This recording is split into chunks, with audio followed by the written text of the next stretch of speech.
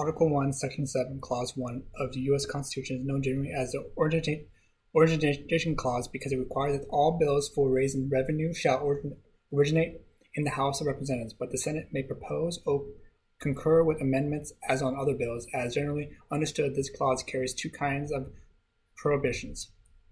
First, the Senate may not originate any measure that includes a provision for raising revenue, and second, the Senate may not propose any amendment that would raise revenue to a non-revenue measure. However, the Senate may generally amend the House-originated revenue measure as it sees fit.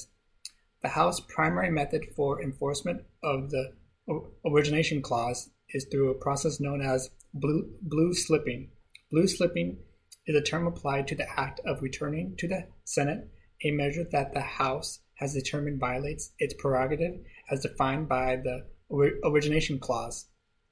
The House takes this action by adopting a resolution stating that a Senate bill or Senate amendments to a non-revenue House bill, in the opinion of this House, contravenes the first clause of the 7th section of the first article of the Constitution of the United States and is an infringement of that privilege of this House, and that such a bill or such bill with the Senate amendments thereto be respectfully returned to the Senate with a message communicating this resolution. It is called blue slipping because history has it that the resolution returning the offending bill to the Senate is printed on blue paper.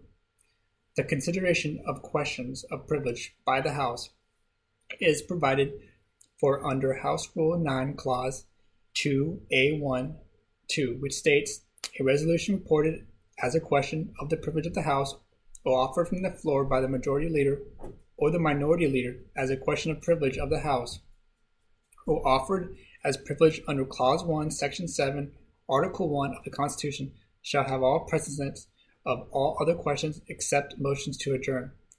Any member of the House may offer such a resolution. In most cases, it is the chairman of the Ways and Means Committee who would do so, although another member of the committee may be designated. Consideration of a resolution takes place in the House of Representatives under the 1-hour rule. Clause 2A2 of the House Rule 9 provides the time allotted for debate on a resolution offered from the floor as a question of the privileges of the House shall be equally divided between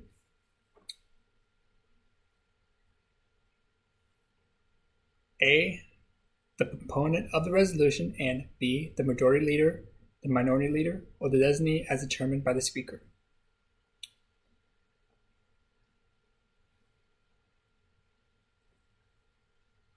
Because enforcement of the origination clause in the House is based on a constitutional privilege of the House, it is not subject to restrictions based on timeliness as points of order based on the House rules would be. The House can assert its privilege at any time.